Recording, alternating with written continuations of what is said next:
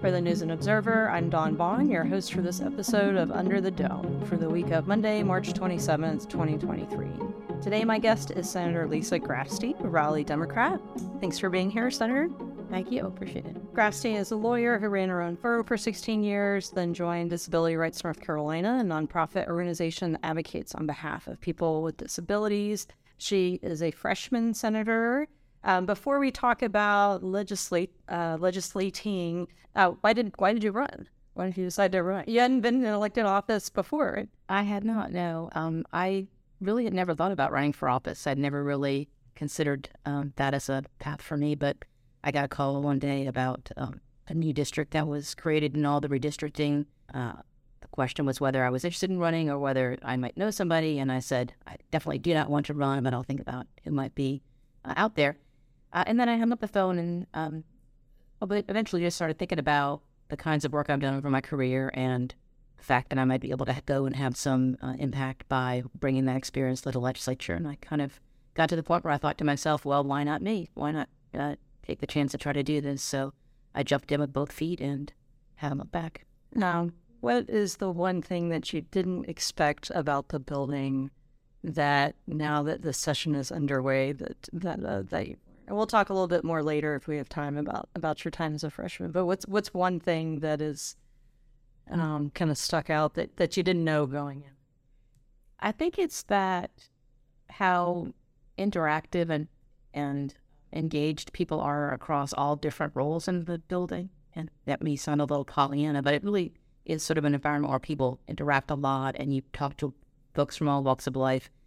And the media's there, the lobbyists are there, the staff is there, the members are there, and there's just a feeling of all going to the same high school, essentially. There's just kind of that camaraderie that I wasn't expecting. I think so too, and getting to know the security, the sergeant at arms, the police there, and interact with it's like everyone's coworkers, but not. It's just an interesting place. All right, well let's talk about some of the bills that are coming up this week. When you all are listening to this on Monday, we're recording this Friday, but we assume that Governor Cooper is probably going to have some fanfare with signing the Medicaid expansion bill that passed. And of course, it's important to note that even though people say it's a simple bill, nothing is a simple bill, I don't think, and it's tied to passage of the budget. So Medicaid expansion will be passed, but not quite. So that's one thing we'll be looking out for. The other thing going on this week is sports wagering legislation. So what's your take on that? It lost by one vote last year, and it's got 50, I think Representative Sain, the bill sponsor, the Lincolnton Republican, said that it's 56 co-sponsors. Where are you on the bill? So I'm not aware of any sort of nose counting on the Senate side yet. I'm sure somebody's out there doing that. I'm opposed to the bill, and but it's been a really interesting thing to watch sports wagering come through, in part because it's an issue where there is not an obvious partisan split. People are kind of all over the place in terms of what their thoughts are on it, and they don't really break down along partisan lines. And also that there's been sort of such a long runway for the bill. We've known that it was coming. We've known that it was going to be similar to the one last year. It's being discussed in the House, and certainly haven't really seen it in the Senate yet. So there's just been a lot of time for people to talk about and engage around the pros and cons and the substance of the bill, which you might have noticed doesn't always happen with every bill. That it has this much time for discussion and this much debate over merits. So that to me as a freshman has been really interesting and kind of invigorating. I've really kind of enjoyed watching that unfold because it is very different than a lot of the things that come through. And, the other piece of it I think that's been interesting is watching people, including myself, try to sort through kind of competing values as they decide how they feel about the bill. And for me, those are really around, on the one hand, the idea of personal freedom, that people should just be left alone to do what they want to do.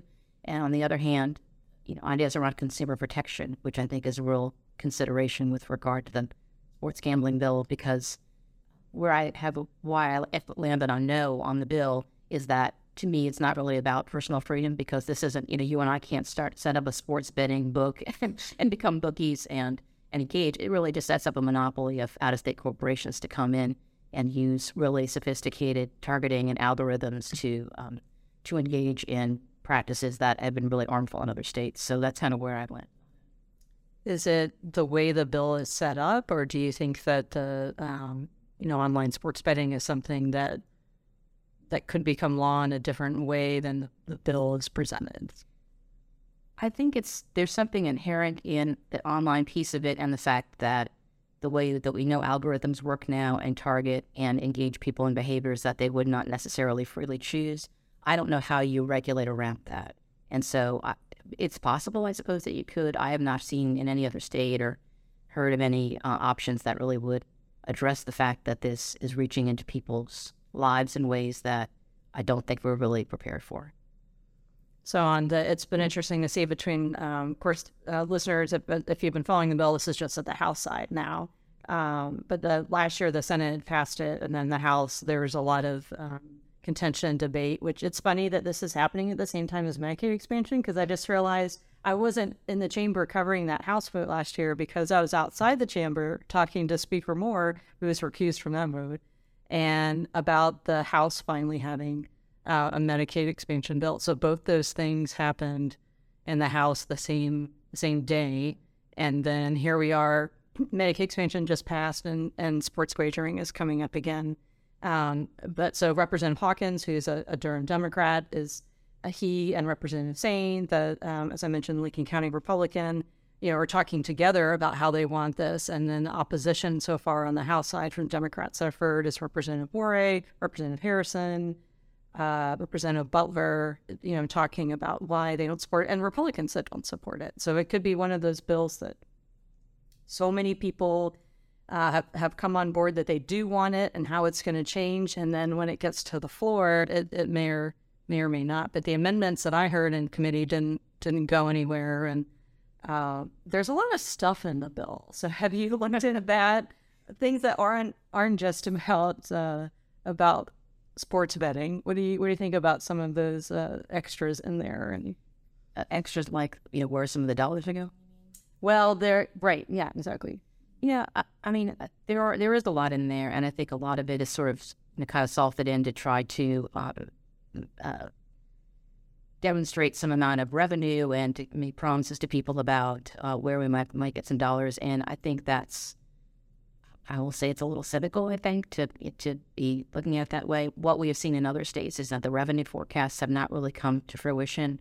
But even if we're talking about, I think they're saying 30, 40, 50, $60 million a year at some point in the budget, that's not nothing. But on the other hand, it really has to be weighed against the consequences. And in the context of the $30 billion budget, it's not as significant. But you also, I think, see in a lot of contexts, when dollars like that come in, they tend to replace rather than supplement what we budgeted for. So the budget forecast piece of it and some of the individual payouts to different entities, I think are really, I don't find them persuasive, because from my point of view, we should be supporting the infrastructure of our state. We should be supporting the services of our state in a sustainable and logical way, and not trying to use a one-off kind of gambits to bring in dollars instead of just making the allocations because they're required and they're part of what people pay for when they pay their taxes.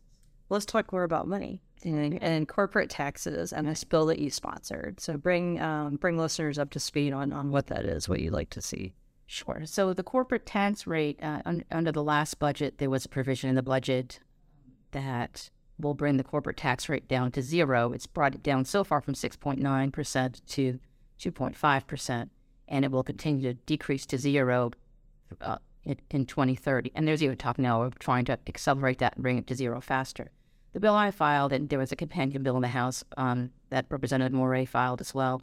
What those would do is to say 2.5% is actually a reasonable corporate tax rate, not just us saying that, but the Chamber of Commerce has said that. So our bills would essentially just end the elimination of the corporate tax. And the reason for that is, we're talking about probably $1 billion a year in revenue at some point that's being lost because we eliminate the corporate income tax. And those are funds that could be used to fund a lot of the services that are being underfunded right now. And that Representative Morey made the important point, I think, of comparing the $1 billion in lost revenue from that with the projected, $50 million from the lottery. We have the means in place to actually have revenue that's steady and reliable. And so cutting that corporate tax would really lose us that option. And it's unnecessary. We have a really great business environment already. It's an unnecessary tax giveaway. All right, we're going to take a quick break. And when we come back, we'll talk about the taxes might be in the budget that we'll see in a couple of days and a few other things, plus what Senator Grafstein likes for the cafeteria and our picks for headliner of the week. So we'll be right back. You're listening to Under the Dome. I'm News and Observer Politics reporter Dawn Bond, here with Senator Lisa Grafstein. Before the break, we were talking about the sports wagering bill and corporate taxes and everything that has to do with money. And also, the House budget is coming out this week on Wednesday. Speaker Moore told reporters that it was coming. And I'll believe it when I see it. I've been excited about how early it is because of how long the budget process has been in years past. So I don't know if there'll be the phasing out of the corporate taxes. I've asked Berger and Moore repeatedly for months on where they are on taxes in the budget and if that's something that they want to speed up or just keep of what they're doing. And I think we'll probably see, my own prediction, I guess, is the usual, that the House wants higher raises and maybe not as high tax cuts, and the Senate wants higher tax cuts and not as high raises. So where are you on, and you have interest too in workers' rights in North Carolina, where are you on what pay should be? Cooper's budget proposal gave teachers and principals really big raises, about half as much for state employees and for the school support personnel like bus drivers. And of course, we have that big shortage going on now. So where are you on what you think people should make, or any other worker protections or anything else? Right. I think the raises look big that the governor proposed because we've dug ourselves a hole, right? So we've been underpaying people, and we've kind of known that. This is not a surprise to anybody, I think. So where I'm at on that is that we really need to be working toward market rates so that we can keep people in positions. And the proof is in the pudding. We're seeing people leave. We see what's happening. It's not rocket science, and you don't have to be an economist to figure out that we're not compensating people and not valuing them in the ways that we should be valuing them. So I support the governor's increases in wages. I think it's important that we get there. And I have said, and I'll continue to try to make this point, we talk about our budget surplus, but we don't really have a surplus. Well, we have our unpaid bills, right? We have not been funding things at the level that we need to fund them to sustain them in the long term. And my big concern about things like more tax cuts is we're just digging ourselves a bigger hole and creating a cliff later on down the road. So to me, I think it's great that we have a lot of businesses coming to North Carolina. We need to be able to staff those positions. I think we're going to be struggling to staff some of those positions that are coming to the state because of underinvestment.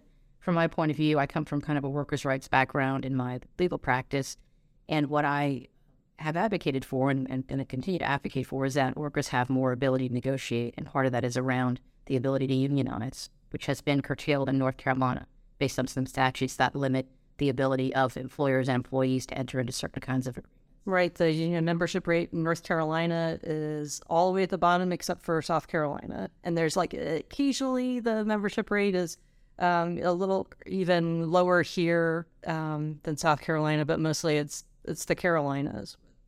I mean, wanting to overturn the ban on collective bargaining is something that the Democrats have tried for a while and doesn't seem to have any support.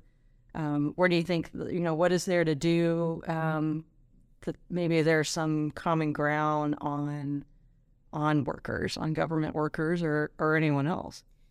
There may be, and I think it's important that we keep pushing for it and not just assume that North Carolina is always going to be hostile to unions. I think we're something around 4% of people and workers in North Carolina are unionized. It's a little bit less. That real-time fact. I know. I feel like it's around 2%. I'm not quite sure. I was being optimistic.